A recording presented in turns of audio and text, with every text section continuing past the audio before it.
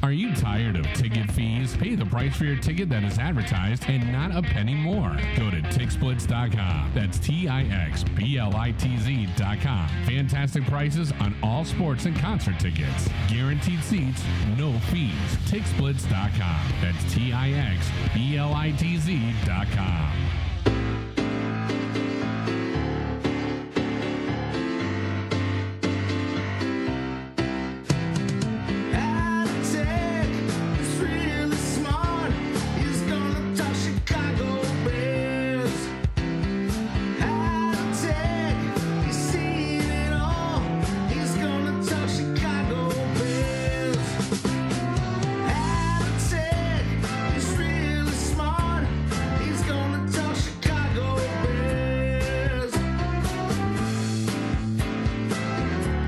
Welcome, everybody, back to another episode of Halatek Call. Good evening, Mr. Halatek. How are you, sir? Hey, good evening, Aaron. Boy, we have a lot to talk about. Man, some crazy things have happened not only to the Bears, but within the league.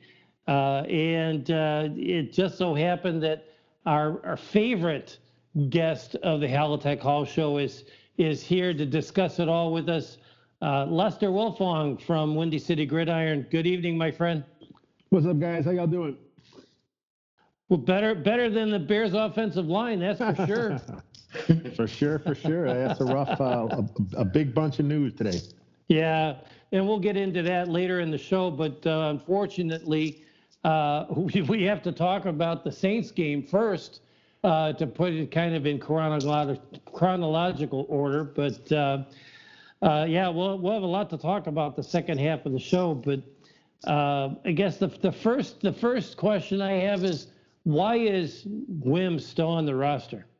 Man, I wish I knew the answer to that. I mean, when I first saw it happen, my initial reaction was, cut him. I mean, there's just no point. I mean, he doesn't produce in the offense. Yeah, he has, he plays, I think, maybe the fourth most snaps again, but still, we're talking your fourth or your fifth receiver pulling some bull crap like that. It's just a clown move. He got poked in the face. Okay, maybe he's sticking up for someone else that got poked in the face.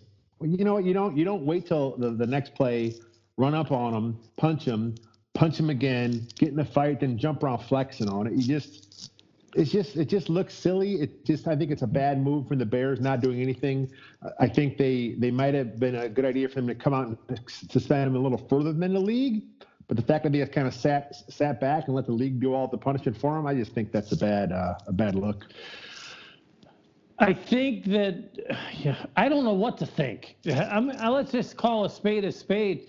You're exactly right. I was shocked. I mean, my initial reaction when I saw it happen was that guy ought to be cut before they even take showers after the game. And I've seen it happen in the league elsewhere where guys have been cut before they hit the showers. I've seen coaches fired before they hit the showers. It happened earlier this year in the NFL. Are they waiting to see what else might be available? Are they scouring the practice squads? They've got 2 weeks before they need to do anything because he's suspended. So he's technically, they can replace him on the roster because he's suspended without pay. So I hope that's what we see. Aaron, what are your thoughts on the matter?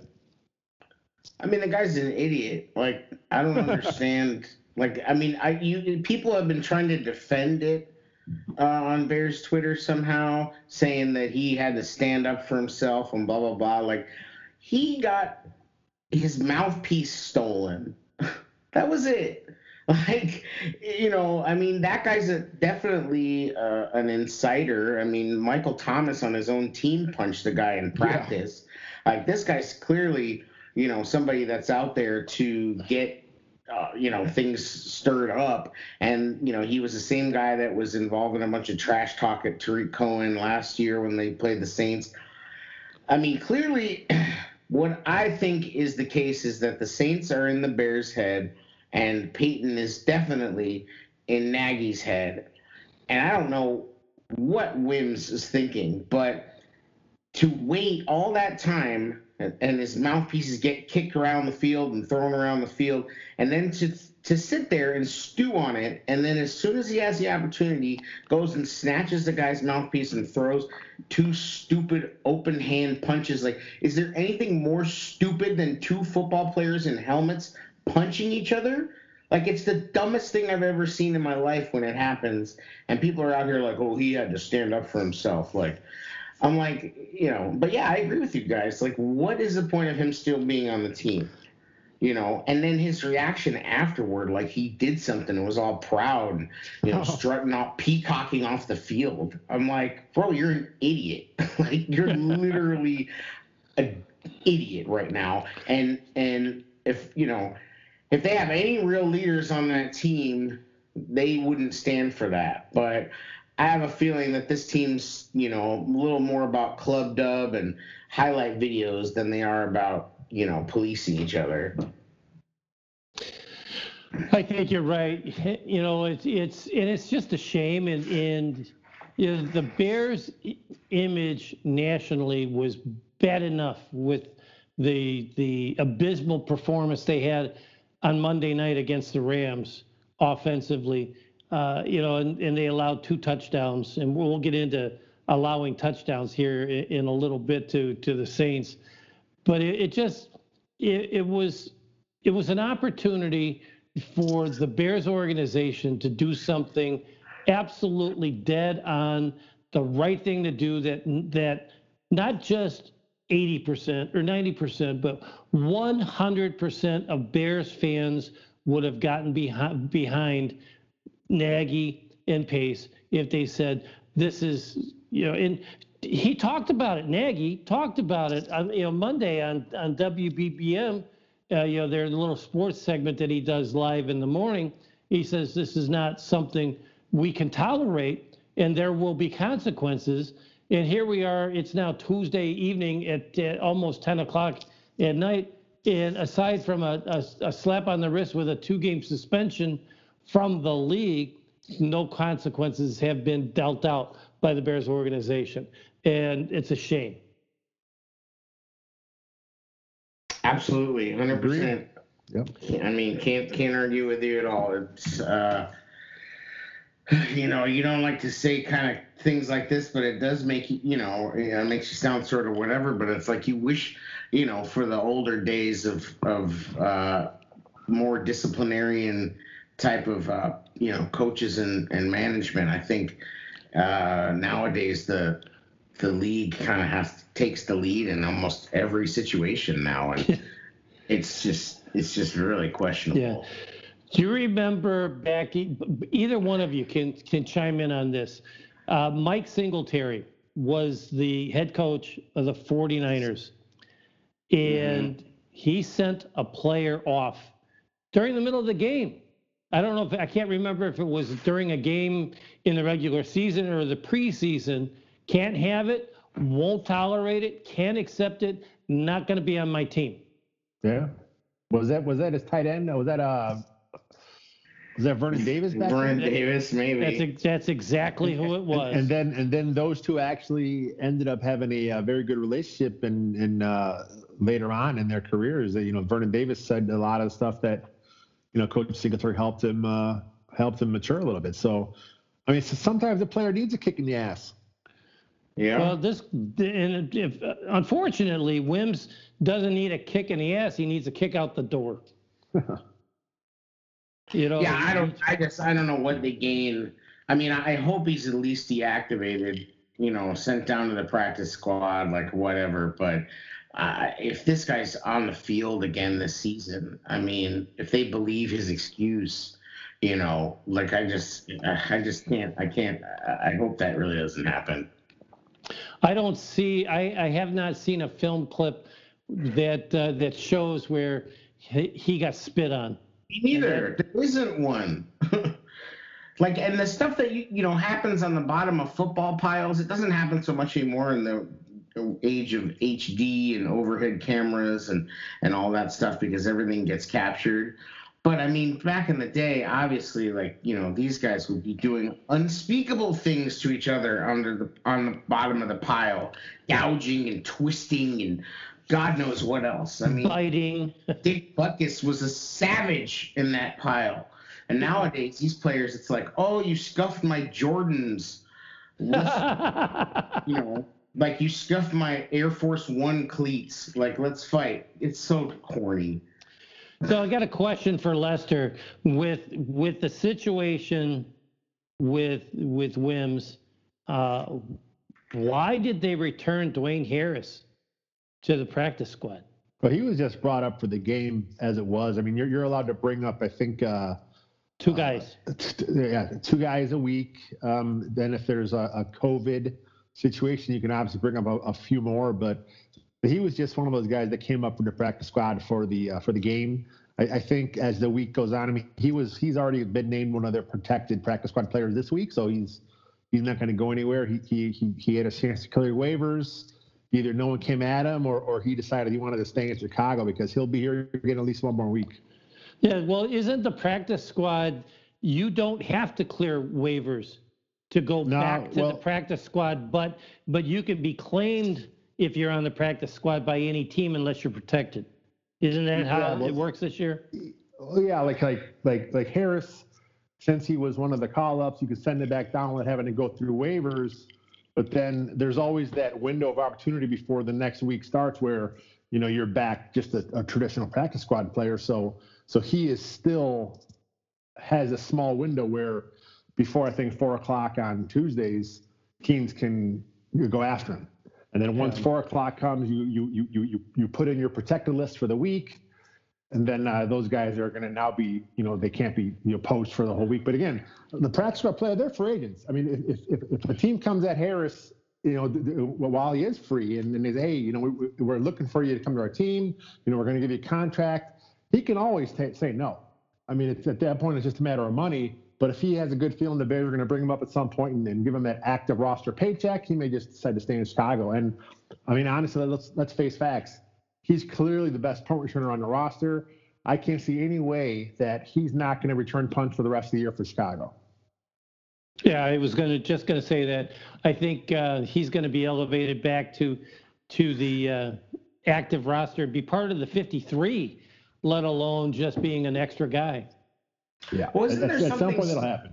Isn't there still something going on with veteran cut dates? Because like the Titans just released Vic Beasley. Maybe there's some reason why they didn't put Harris on the roster fully just yet. Because I know that there's some. I don't know what the status is, but I was reading something about the reason Vic Beasley was cut and how some other vets might be getting cut soon. I know there's something to do with comp picks. I mean, there's always that situation where you have to be on a roster at that certain date. And then I think there's usually a waiver wire deadline where veterans don't have to pass their waivers. I think Beasley might be a guy that this would be his 5th year, so he may not even have to go through waivers until it's after a certain point. But, I mean, there's always one of these little weird rules. But as far as the Bears are concerned, I don't think none of those guys worry about with that right now. Absolutely. Getting into the game, the Bears were ahead by 10 points late in the first half, and all of a sudden the Bears defense went soft, and this has been a trend. This has been a trend ever since Pagano took over.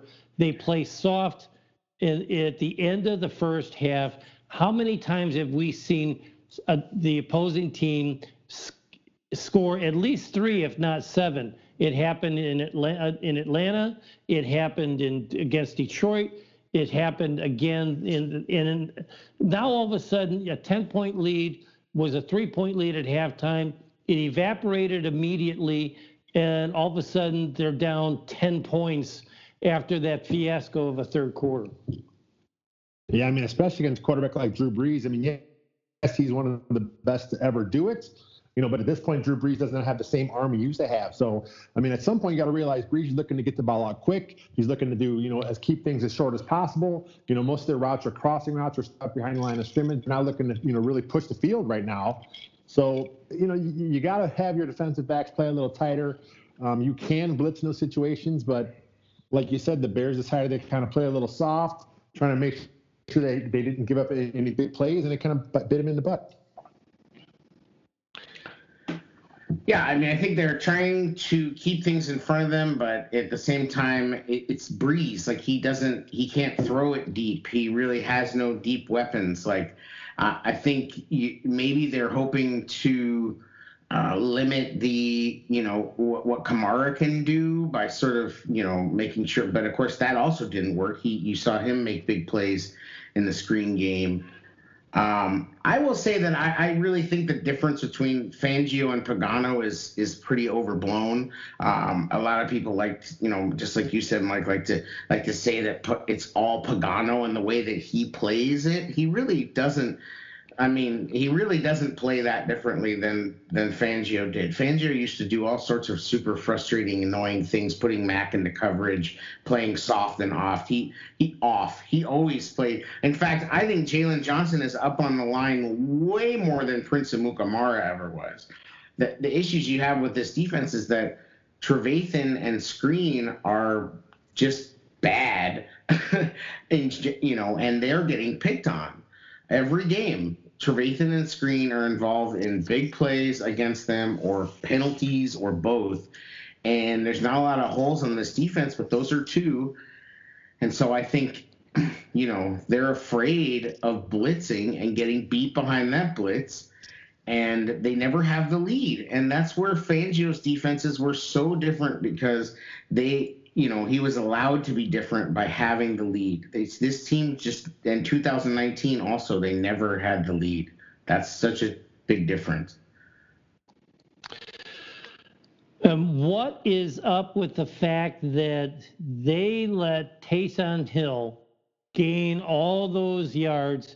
Everybody, I mean, it's a more defined role than Cordero Patterson playing in the shotgun, in the pistol, in the whatever you want to call it, and running to the left.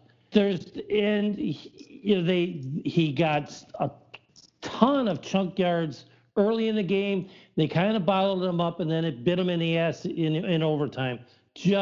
I just can't tell you how frustrated I was watching that guy behind center when everybody watching that game. I was going to say everybody in the stands, but I forget. But there's not a soul that doesn't know where that ball is going. It's not going to leave his hands, and yet he was able to get a lot of chunk yards in the beginning of the game and at the end of the game when it hurt him the most. Well, and that's the difference when you can execute and block. I mean, you could make that same statement about the Cordero Patterson play that everybody hated from 2 weeks ago, where we're just like, everybody knows what's coming. They did it. It was horrible. But if it works, it's like a double momentum changer. Because it's demoralizing. Like when you need yardage, and the defense knows you're going to run, and you're going to run, and you get it anyway, it's like double damage, because I just think it's so demoralizing to a defense, especially when it's on third or fourth down. And, I just think this defense, the one thing I will say about them is they do not finish plays.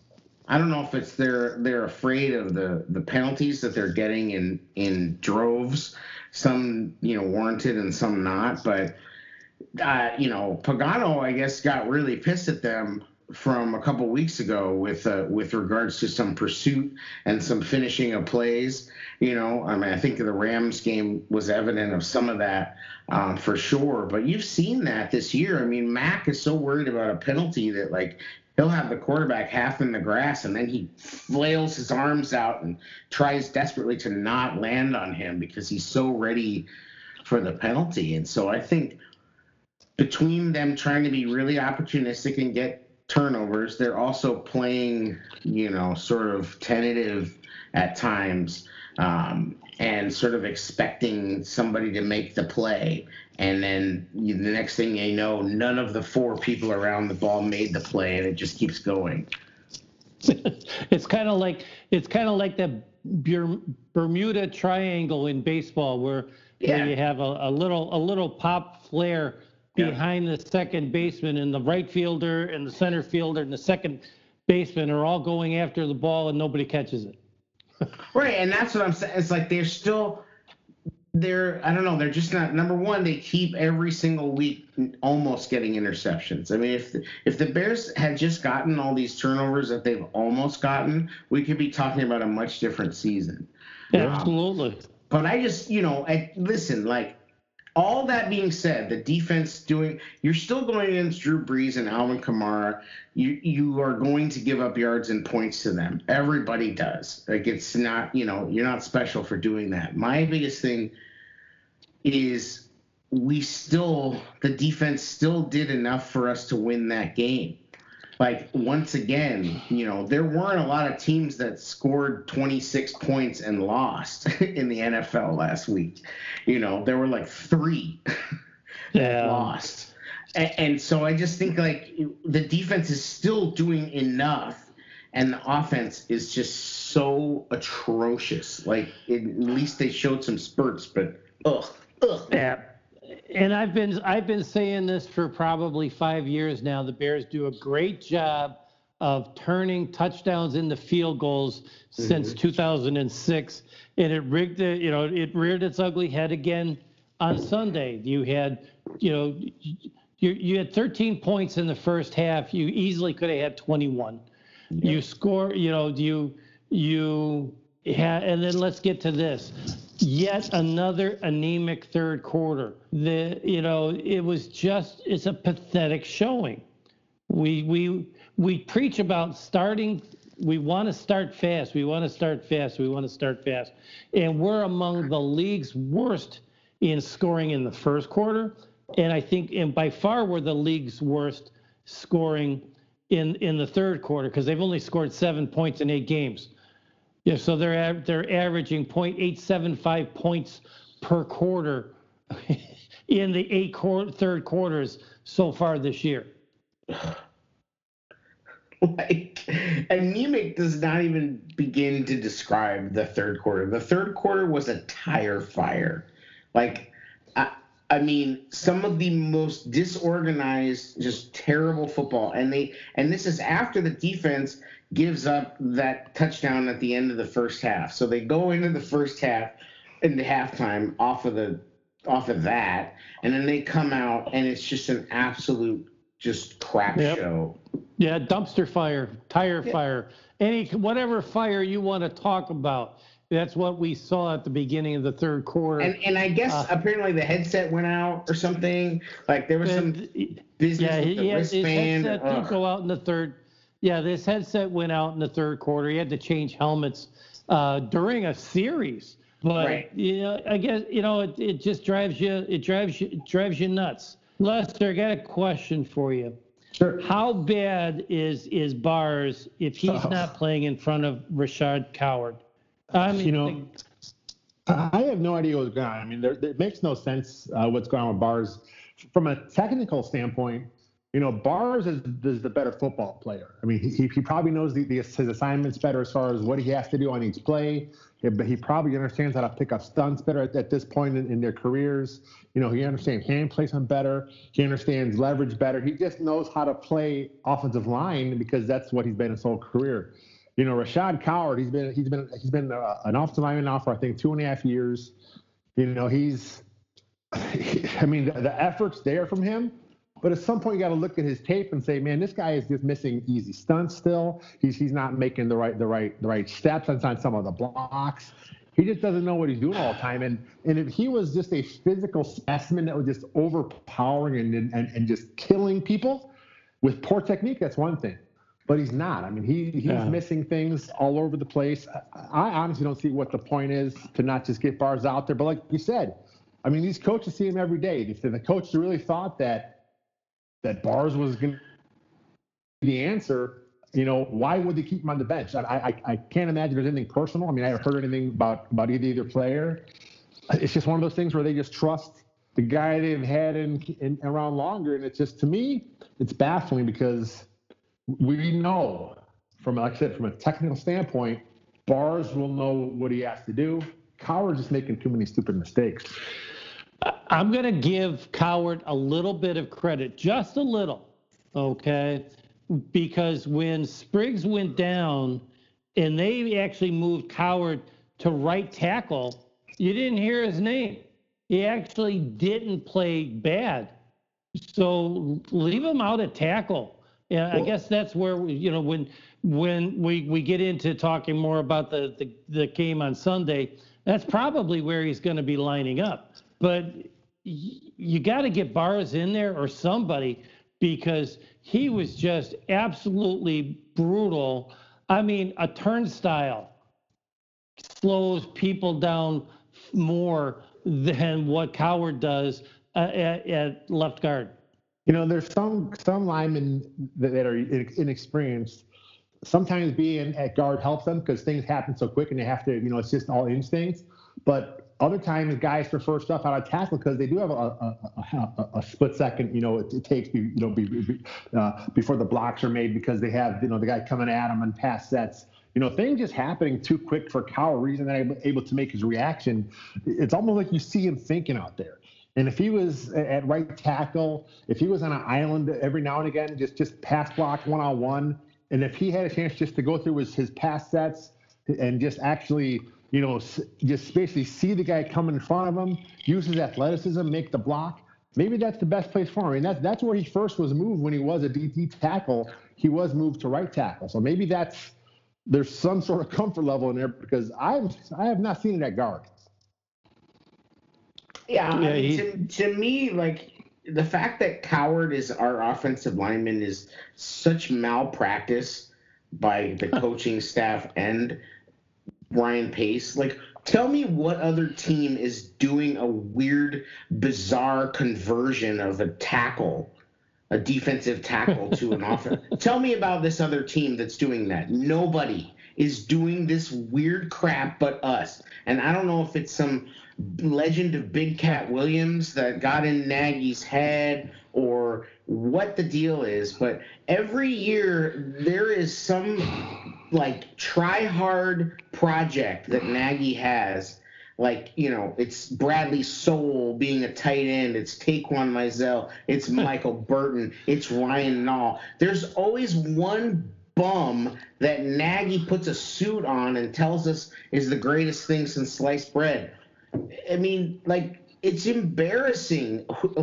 I would take anyone, bring up one of the kids and let him play over Rashad Coward. And the fact that they're keeping Bars on the bench is like, I don't know. It's like, are they pissed at Mustapher and Bars because they're he-stand guys? Like, and it's some weird. I mean, I'm just like, to me, I would love to find out what happened with he-stand, but I think the reason he-stand is not here isn't so much because Nagy wanted him gone. I think he-stand was like at some point told Nagy, hey, you're full of it, bud. Like, I know what I'm doing, and I think the Rashad Coward thing maybe had something to do with it, because there's got to be some weird pride factor with Nagy on that, because the decision from an observer just makes no shred of sense. Well, Coward was a he-stand guy too. That's who decided to make the transition. That was when he first I thought it was came over Fangio. I thought it was Fangio that told him he should move to offensive line. So he-stand was a champion of Coward? I'm not sure if he was a champion, but I mean, he was the O-line coach when the move was made. He was, I can't see the D coordinator saying, "Wow, this guy could be." I can't see him being the guy that makes that initial move. That had to come from one of the offensive guys, and from what I understand, it was he-stand had a big part of it. I mean, if he didn't think he could turn him into something, he probably would have been on the street. Probably. Yeah. I'm going to throw a name at you guys that's way before your time. I know it's way before your time, Aaron, and it's probably way before your time, Lester. But there was a guy on the Bears offensive line. This is in the late 60s, early 70s. And he played guard, and he got called for too many penalties.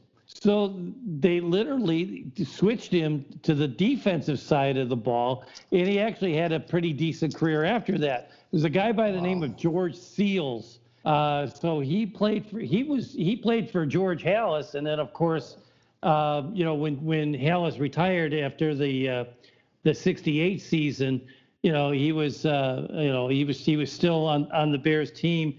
He played with the Bears on defense for 2 years, and then he got signed by Kansas City. Ended his career in 1973, but he actually he started 14 games, 13 games, 12 games at left guard, and then he started all 14 games in 1970 and 71 as a defensive tackle. So it's not that it's unprecedented, but that was a situation where he went from offense to defense, where you could just rush the quarterback or plug up a hole, as opposed to learning the subtle nuances of offensive line play. I agree with you, Lester. He will do better at tackle because there's less decisions to make at tackle. I mean, he often just makes the wrong choice. And when you're a guard in pass protection, that's like what it's all about. Is you choose. Like, what are you going to do? Are you going to block? Which gap are you going to go to? Because you can't cover both gaps, so you choose. And I think as a tackle, unless they're coming on some kind of weird stunt or twist or something, you're just you're ready to react to the outside rush. That's pretty much what you do. So I think maybe the instincts of defense could be more handy there. And then maybe, I just want to know, like, what are they seeing?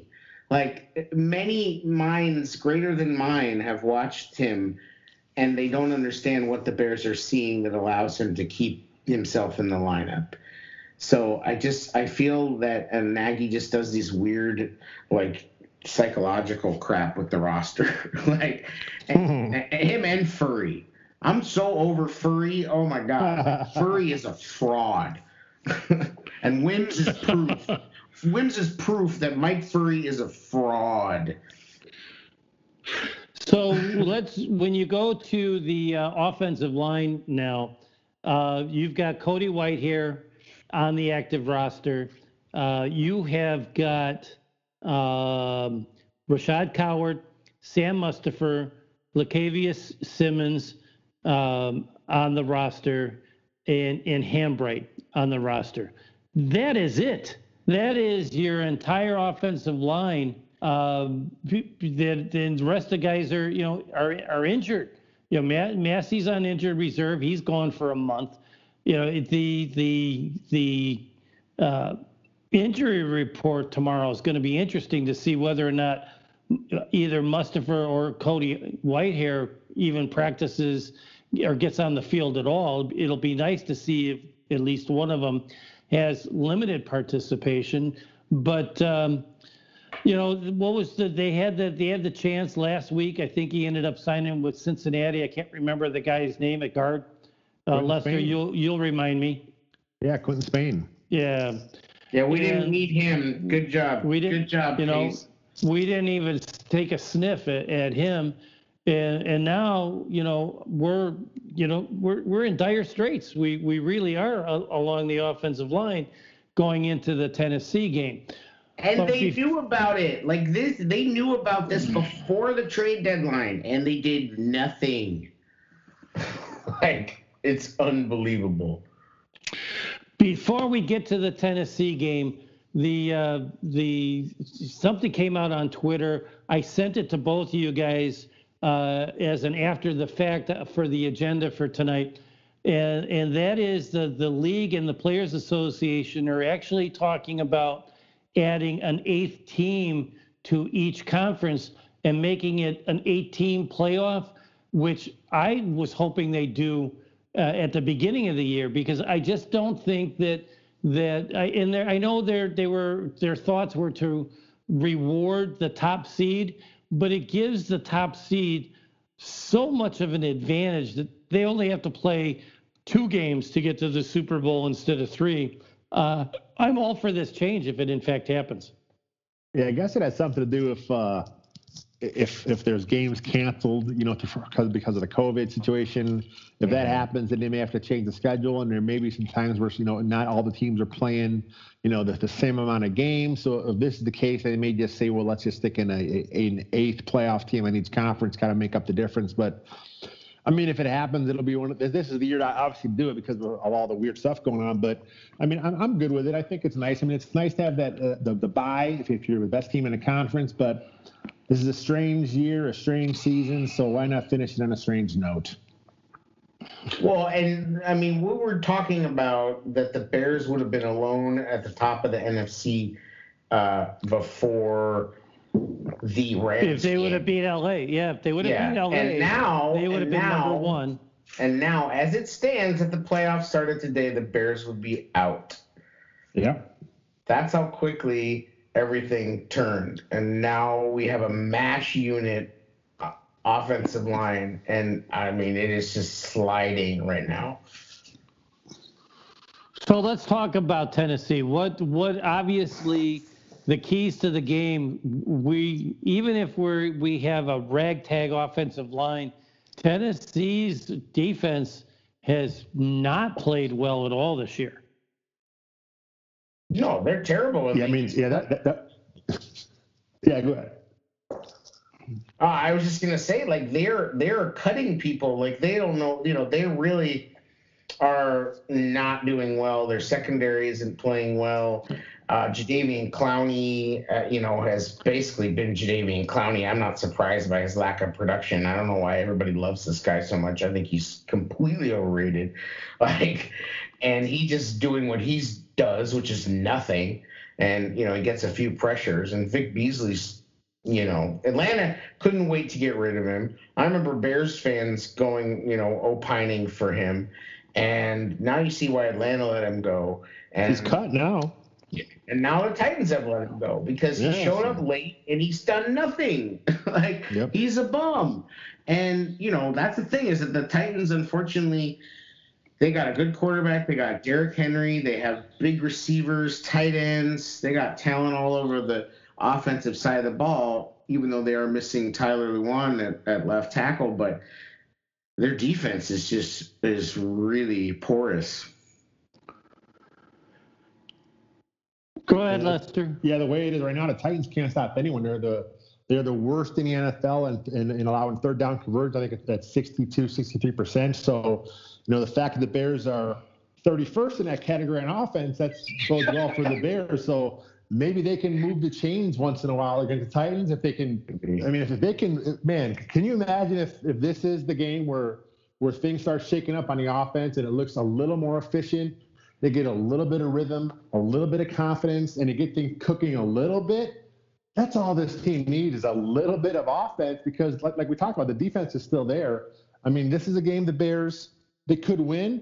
Am I going to pick them? Probably not, but it's one of those games where, they have enough talent to win. Again, it's going to a lot of come down to the offensive line. If those injuries and the guys on the COVID list can't play, it could be kind of sketchy, but, the game's there for them. I mean, the Titans, like I said, defense ain't that good, so they got to go out there and they got to get a little something going on offense. You just dropped the bombshell that the Bears dropped. You shared the bombshell that the Bears dropped today with Spriggs testing positive for COVID and Ifedi being a high-risk close contact is now on the COVID list. He might be able to come back if he tests negative. So if he tests negative through Saturday, he could actually play on Sunday.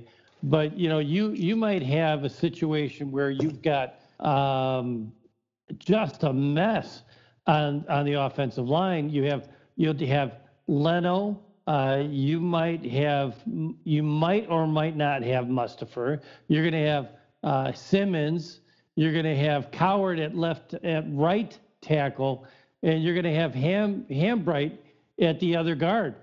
That's what you're down to. And they signed some journeyman to the practice squad as an offensive lineman earlier today too. After so they got nothing behind Neary. He'll get promoted to the active roster for Sunday because they got nobody to back anybody up if anybody gets hurt on Sunday. Well, if they're missing one of their centers, they're going to have to bring Neary up because he's at least experienced as center. Because I guess the plan this last week was Dieter Eisen, but that didn't happen. So I was honestly curious to see what would have happened if Sam Musfer would have got injured at center or had to take a playoff for whatever reason. Who would have been the next center up? It just I don't understand the roster construction. Obviously, the practices are closed to everyone. So there's really no things leaking out as far as who the other guy is. But how does the center depth chart look? It's Whitehair, it's Musfer, and that's it. Then a bunch of unknowns. I thought I heard sometime during the game that Bars was actually taking snaps on the sideline. I guess that's the guy. That's why they didn't promote Dieter Eisen then, is because Bars has been working on it. So, I mean, that makes sense. I mean, Bars, when he was at Notre Dame, he played most of the interior. He was always known as a technically sound player, a very heady player. So, I mean, if Bars is going to be your reserve guy, I mean, he's got to learn all those positions. But the Bears don't want to play him, so who knows? I would think he'd have to get in there. I mean, like, Bars is there. So as much as everything is looking like it's going sideways with the line, isn't there still a chance, though, that we could actually have Leno, Bars, Cody? Cody's status is still up in the air. He didn't. I don't think he practiced at all last week, and he didn't. Or it might have been limited the last day, but he just wasn't able to go. And right, I don't know. I mean, it's a calf injury. It's really tough at that position because you really need your legs, your base. Yeah. I mean, I'm sure he could gut it out. And I know he'd be better than what the Bears are putting out there, but at some point you got to realize: is it a strain? Is it a pull? Can it get worse if it gets stepped on or gets pulled again? So they have to look at the long-term health for Cody Whitehair, and there's a part of me I'm excited. I want to see what happens. I want to see Arlington Hambright play. I want to see these guys get a chance. I want to see Bars out there. I want to see what happens when they are forced to play because we watch NFL football, other games. We see undrafted free agents step in out of nowhere, and all of a sudden, hey, this guy's legit. It's like, when's the last time the Bears had an unknown guy come in and say, hey, this guy's going to be a keeper for the next 5-6 years as a backup? At some point, the Bears got to find some of those guys. One thing that you might be able to say is an advantage with a ragtag group of offensive linemen is Tennessee's got no tape on these guys. Yeah. So they don't know what their tendencies are. So they can go out and just play, a scrum football and just play, hard-nosed football with no real stunts or whatever on the offensive line, and just, surprise some people. We can only pray that would happen, but we have no idea of knowing. To your point, Lester, Cody Whitehair did not participate at all last week. Okay. He was a DNP both Wednesday, Thursday, and Friday. Yeah, I mean, at least it's against Tennessee. Tennessee's, we've already mentioned, has a bad defense. They don't have too much of a pass rush. So at least I guess it's against Tennessee's defense, but I'm just, this game I marked this game down as a loss at the beginning of the season. In fact, I had this whole stretch as a 3-game losing streak. Rams, Saints, Titans. When I picked 10-6 at the beginning of the year, that's what I picked because I just didn't see us beating those teams, and it just looked like an ugly stretch to me. So, honestly, I'm not too surprised, but, I don't know. I'm with you, Lester. It seems like it takes disaster for us to see some of these guys play, Yeah. Which is so weird to me. It's like, wouldn't you want to see, these guys play and hopefully develop somebody? We'll see what Juan Castillo can do. One maybe blessing in disguise or silver lining to the cloud could be that Nagy will be forced to simplify things, which would be great, because Foles is going to have to do a lot of the line calls. He's already doing a little bit of it. He's really calling protections a whole hell of a lot more than Mitch ever did. It's just ironic because they still can't protect him.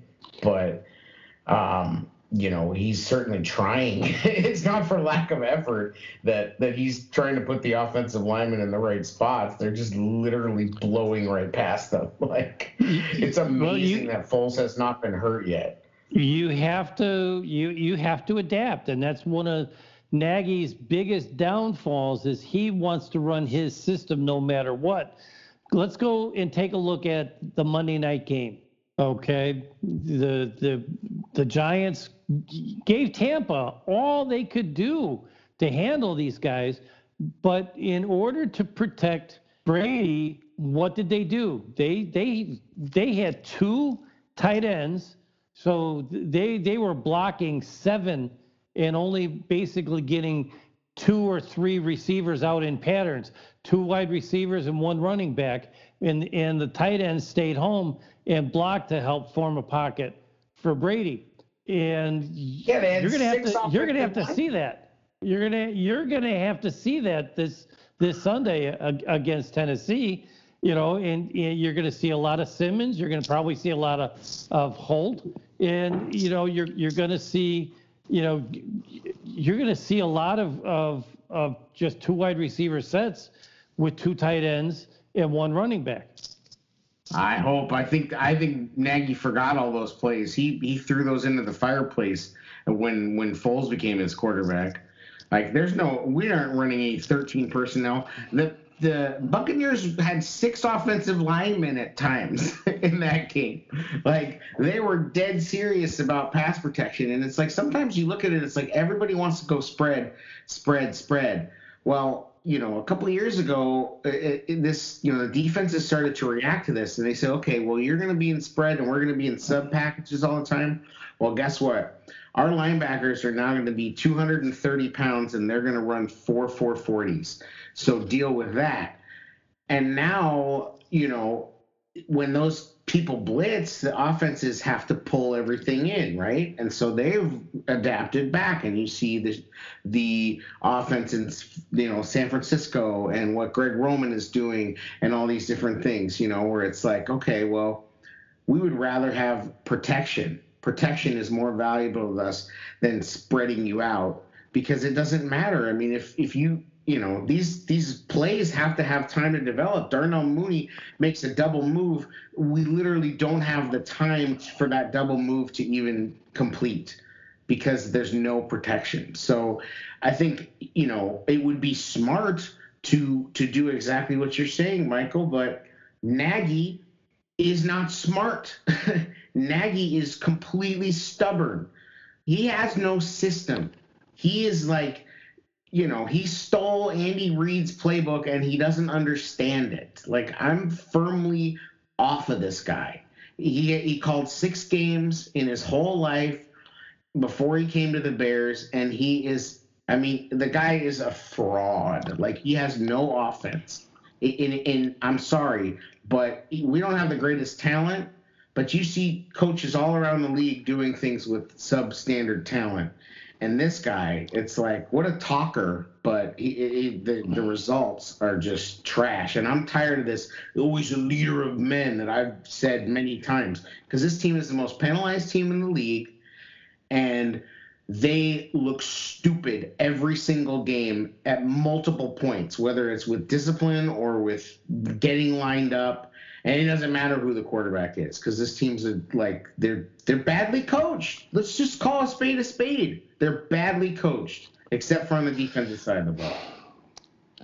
Well, let's talk about the defensive side of the ball, because the key to this game is containing Henry. And I'm going to take you guys back again. I'm going to go all the way back to the 2000. And I want to say it was the 2005 season when Carolina came into Chicago and they had a hell of a running team at that point. And the Bears did something that I basically haven't seen them do since.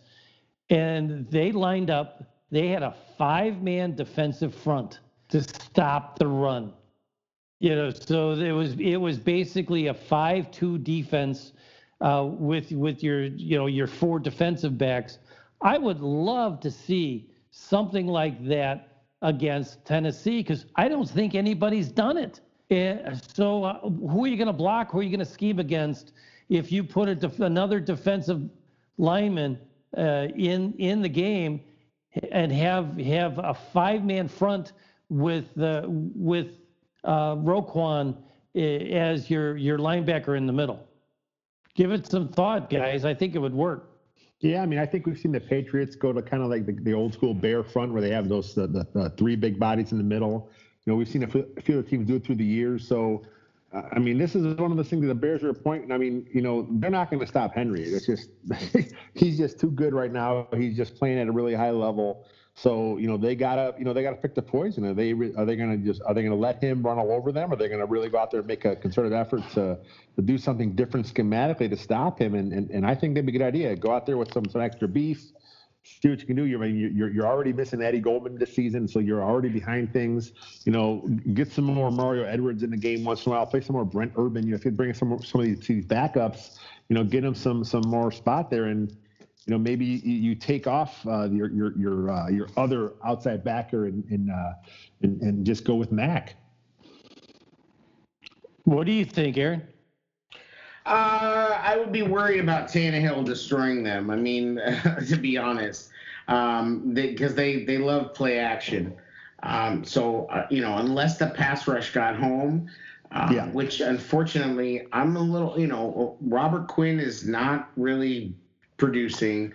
Let's just call it what it is. We tried to believe that he was doing more, but he's not on the field.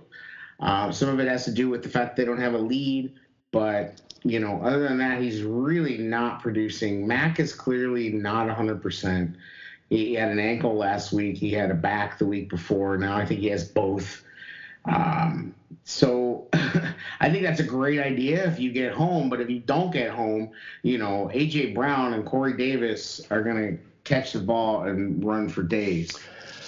Who've been the 2 linebackers? About. Yeah, do you know who've been the 2 linebackers that show up on tape the most often in the last 3 weeks? One is easy. For sure. Roquan is one. Mingo's the other. Yeah, Mingo's been solid. I mean, I'm surprised he's on the field as much as he is. He's on the field for Quinn a lot because he's more versatile. He's outplayed him. Well, and that's just so ridiculous. We gave Quinn all this money, and it's like ironically, and I hate to say this because I don't like Leonard Floyd, but we kind of miss Leonard Floyd because even though he wasn't getting home as a pass rusher, at least when he, for the most part, he wasn't out of position and completely creating a problem. He's at least stayed in his lane and. Even though I hate everybody talking about this, he at least was an edge setter when he, didn't get home in the pass rush. Robert Quinn, unfortunately, he really only does one thing. It's rush really hard outside to the quarterback. And if that doesn't work out or if they scheme against it, which is pretty easy to do, then you're screwed. So Mingo's getting the shot, and he's looked pretty good. I mean, that's surprising. I mean, you have to hand it to Pace. Well, I don't know if it's Pace or if it's Jay Rogers. The defensive line. And who's the linebackers coach? What's his name? Mark. Anyway, I would hope maybe they're involved in the scouting because he's done a good job of picking up these Kevin Pierre-Louis and Mingo, and Edwards was a solid pickup. And I wish he could just capture some of the defensive, talent evaluation and bring it over to the offensive side of the ball. But that's the thing, is that maybe, and this is the stuff that's crept into my head lately, is that maybe Nagy's really screwing this up more than we thought, and Pace's talent evaluation is not that awful, but Nagy just can't harness it. Yeah, I think we'll never know the answer to that until the two are split up. Yeah. At some point. Well, that could be coming. I mean, I don't. Yeah. Guys, I'm having a hard time seeing a path to 9 wins now. Really. Like, I mean, realistically, I think this is like a 7-win team at this point. I'm going to disagree with you, and I'll tell you the reason why I do. So the Bears started 5-1, and look who they played the last 6 games of the year. Okay, they have owned Minnesota, they have owned Detroit, so there's 3 wins there if they can pull that off. What happened in Minnesota last weekend, though? Okay, didn't they beat somebody called the Packers? Yeah, like, but let's not mark Minnesota as a game. But Minnesota has had a history of splitting with the Packers. You go back the last several years. The Bears have owned Detroit. They get Detroit at home. They have owned Minnesota because their defense just gives Cousins fits. So they got Jacksonville. They've got a Houston. So they could win either one of those games. So there's 5 wins right there. No, wrong. Jacksonville and Detroit are the only games I feel confident about. So, period. Well, this team hasn't beaten anybody except for the Bucs. Every other game was a miracle or a struggle. They had 98%, percentage of probability of loss in 2 of those games in the end, and they had miracles. This team, you can't mark down the Vikings games as just automatic wins. This team I didn't say they were an automatic win, but I did say that Nagy's undefeated against the Vikings, and the Vikings knocked Trubisky out of the a game in consecutive years. Yeah. So I'm not saying that it's a walkover, but I'm saying it's a possibility. So if you have a 5-1 beginning of the year, a 5-1 at the end of the year, and they have a 3-3 in the middle, there's 11-5. Which is what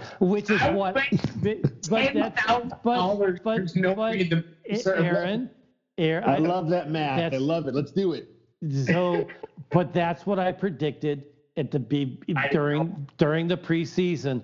I predicted an 11-5, and you were at 10-6.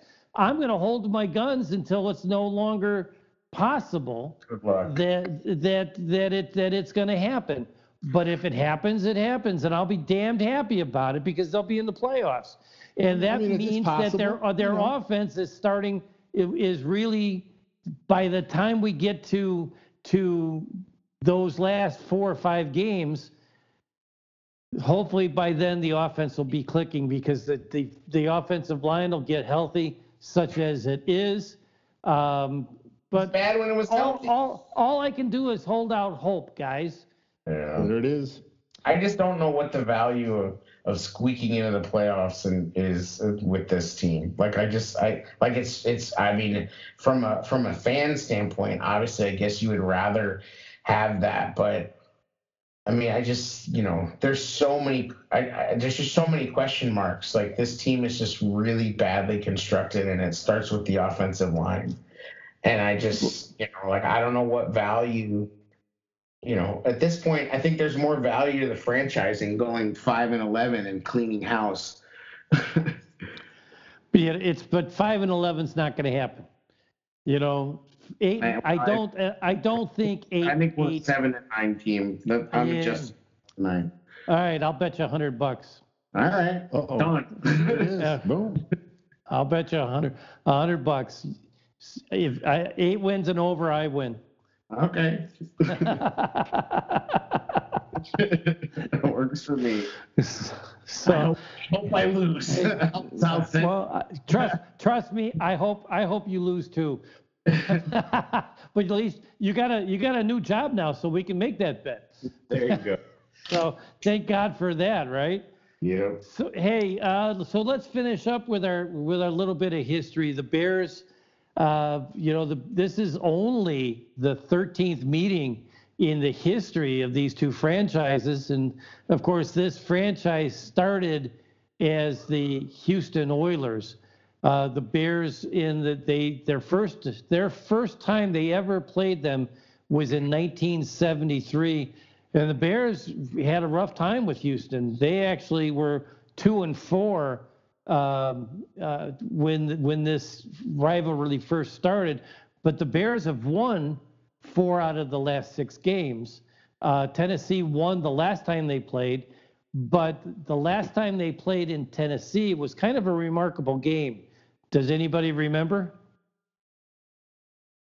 Well, for me, I'll always remember that as the game where Chicago Bears fans went to Tennessee and drank all the beer in Tennessee. There, that was a huge win for the Bears. How about 4 forced fumbles, courtesy of the Peanut Punch? Yeah. How about a Urlacher pick 6? How about a Devin Hester punt return that he ended up getting tackled inside the 10-yard line? And a 51-20 thrashing of the Tennessee Titans. That's what happened the last time the Bears played in Tennessee. Let's do it again. I don't. Hey, if they score 51, I will buy you dinner. Have you ever been? There it is. What's the name of the place in Milwaukee? I don't even know if it's open. The 5 o'clock supper club. Have you ever been there? No, never. Oh, man, they have some of the best steaks that you will ever eat. So if the Bears score 51 points, I will take you there at least if they're open. And they're not too far from the Fiserv Arena. Okay. It's only about 10 minutes away. So how about that, guys? 2 wagers. I'm pretty safe. I won't have to pay out on one, and I'm pretty damn positive I'll win the other. Well, good luck on the one. Hey, you either win or you sit back and relax. I know. You got. How do you like that? We let you off with no skin in the game, Lester. That's my kind of wager right there. So any thoughts on Sunday's game? Are we going to win this game or not? I mean, I honestly, until I see this offense show more than just a flash here or two, I can't see the Bears, winning. I can't see the Bears winning in Tennessee, and I can't see the games that I originally thought were going to be gimmies on the schedule. I can't see those easy either. I'm kind of leaning with Aaron. I think this team is spiraling downwards, and until I see this offense show some life, I can't see him winning. Aaron? So what I heard is that Lester's going to pay half of the $50, half of the $100. So I got you on the hook for 50. I like where your head's at, Lester. Okay. What? No. Yeah, man, I do not think we're going to win. I think Tennessee is going to be very motivated. And I think Derrick Henry's going to have a monster day. I think our team is, like I said, I picked this as a 3-game losing streak at the beginning of the year, and that was me being optimistic. Like, I am not, I don't see it. All right. So, do you guys ever watch the NFL Network pregame show leading up to the early games on Sunday? When you got Eisen and Michael Irvin and Mariucci and Warner, they pick. So I guess I'm the lone wolf. Oh, I guess. I mean, again, I hope I'm wrong, but I just feel like it's trending the wrong way right now. I gotta I got to go because I just don't think that with the Bears secondary that Tannehill is going to be able to burn them, and they've got to mug the line. They got to take Henry out of the game early and let whatever offense the Bears can muster. Hopefully they get a couple of turnovers because they haven't really had a lot of turnovers that have flipped the field other than the Carolina game. And the defense can steal one here. So that's what I'm banking on. I think it'll be a low-scoring game. A win's a win. Let's go. Win it ugly. Don't care. Let's just get a win. I don't care how ugly it is. I don't care if it's 10. I don't care if it's 10-3. I would like to see a little bit more offense, but at least on my parlay card this week, I did not pick the Bears. I didn't even pick the Bears game on my parlay card at all. So that wraps it up for this week. Next week we have Kevin from the Midway Minute joining us. We'll talk a little bit about the Bears game, and the following game is a Monday night game at home against Minnesota. So hopefully the Bears, here we go again. The Bears can literally come out of next Sunday all alone in first place, because Green Bay, they lost 2 running backs. Okay, again, one is on COVID, and the other one is on the COVID protected list. So if he tests negative, he's a lot like Ifedi. And they got to go into San Francisco. Now San Francisco is out Jimmy G. They're going to be without George Kittle. He actually has a small bone fracture in his foot, so he's going to be out almost maybe till the end of the year. But this is a game, this is a team that has literally torn through the Packers defense with their running game. They beat them like 78-25 or something in the 2 games combined last year, including the NFC title game. So, and it's a Thursday night game. So if the Packers, and they don't play well when they travel all the way out to the West Coast, they never have. So if the Bears can see Green Bay lose in San Francisco, find a way to win on Sunday, all of a sudden the tables are turned. The Bears are 6-3. The Vikings are 5-3. And the Bears are all alone in first place. And like you said, Aaron, earlier in the show, they had a chance to be number 1 in the entire conference at 6-1, and suddenly they're out of the playoffs. Well, just as suddenly they can be back on top of the NFC North. So, and when my fantasy is over, you can wake me up. Yeah, we'll see, man. Foles is bad. I'm just gonna say it. He has played bad. He's thrown picks in 6 straight games. He is playing horrible. He's not getting protected, but he is also playing like trash. Before we leave, there's one thing I wanted to. You mentioned this earlier today, and about the Bears being the most penalized team in the league. Okay, now would you? Lester, I'm going to ask you this. Would you say that no fewer than 3 of the pass interference calls against Jalen Johnson were bogus? I mean, a lot of those pass interference calls are bogus, but I mean, that's kind of what the NFL wants. I mean, it's kind of like they're mandating defense, out because they want as much scoring as possible. Okay. So that said, without taking those penalties away, okay, believe it or not, the Bears are only averaging 1/2 of a penalty more than their opponents this year, and they're averaging less than 5 yards per game in penalty yardage more than their opponents.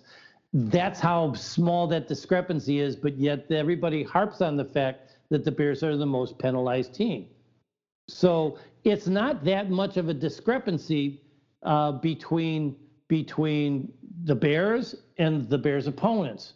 So, but the margin of error for this offense and for this defense is so slim. No that question about They can't even it. afford that. They can't afford those penalties. In every game, there are key penalties that are killing this team. So yes, that's an overblown talking point. I agree. So the flip side of my counterpoint to yours earlier is the timing of those penalties. Yeah. And the timing of those penalties, not the quantity of those penalties, is what's killed the Bears, especially on offense. It's because the defense has to be perfect, and they're playing like they have to be perfect. They're playing like they know they have to be perfect, and that they have to generate turnovers. And unfortunately, that is allowing them to get burned sometimes. And they're just unlucky. They're straight up unlucky. I mean, Eddie Jackson should have picked off Breeze at least once last night. And they were trying to jump the routes. They were trying to play off and jump the routes because everybody knows that Drew Brees throws it short of the sticks. And it just didn't work.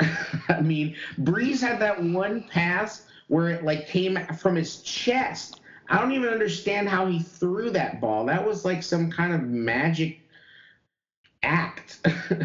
Mac had him dead to rights, and he somehow managed to spin his arm to the center of his chest and put out this ball. I mean, the guy is a Hall of Famer for a reason. I think the Bears did everything they could to slow down the Saints, and the Saints just made more plays. And what kills me is that we finally have a damn kicker, and now everything else went to crap. It's just so Bears. That's the Bears. All right. I said they should just change the name to the Chicago Murphys because it's all Murphy's Law every week. Oh, God. I'm sorry. You just can't stop laughing at that. It's true. Oh, man. The Murphy Staleys. So hopefully the Chicago Murphys will be 6-3 heading into the Monday night matchup against the Vikings at home a week from Monday. So I want to if once the Bears get to 7 wins, I want a $50 buyout. So you might have to ask for a $50 buyout before the bye week. I hope so. I hope so. You're buying my optimism. It's disgusting. I want to take a minute to thank our sponsor, TickSplits.com. Please remember, and Lester, retweet us often, because if we can get to 1,000 followers, and we're just under 800 now, TickSplits is giving us 2 tickets to the Bears-Packers game in Chicago in the 2021 season that we're going to give to one of those followers once we hit 1,000. So thanks to our sponsor, TickSplits. Make sure you use promo code TAILGATE and get 5% off all of your orders. And with that, Lester, I want to thank you again.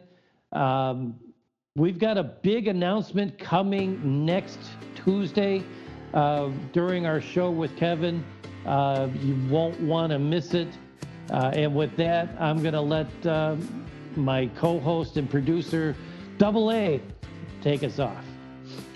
Thanks for listening, everybody, and try to bear down for the Chicago Bulls. Have a good night. Bear down. Bear down. Murphy down. Murphy down.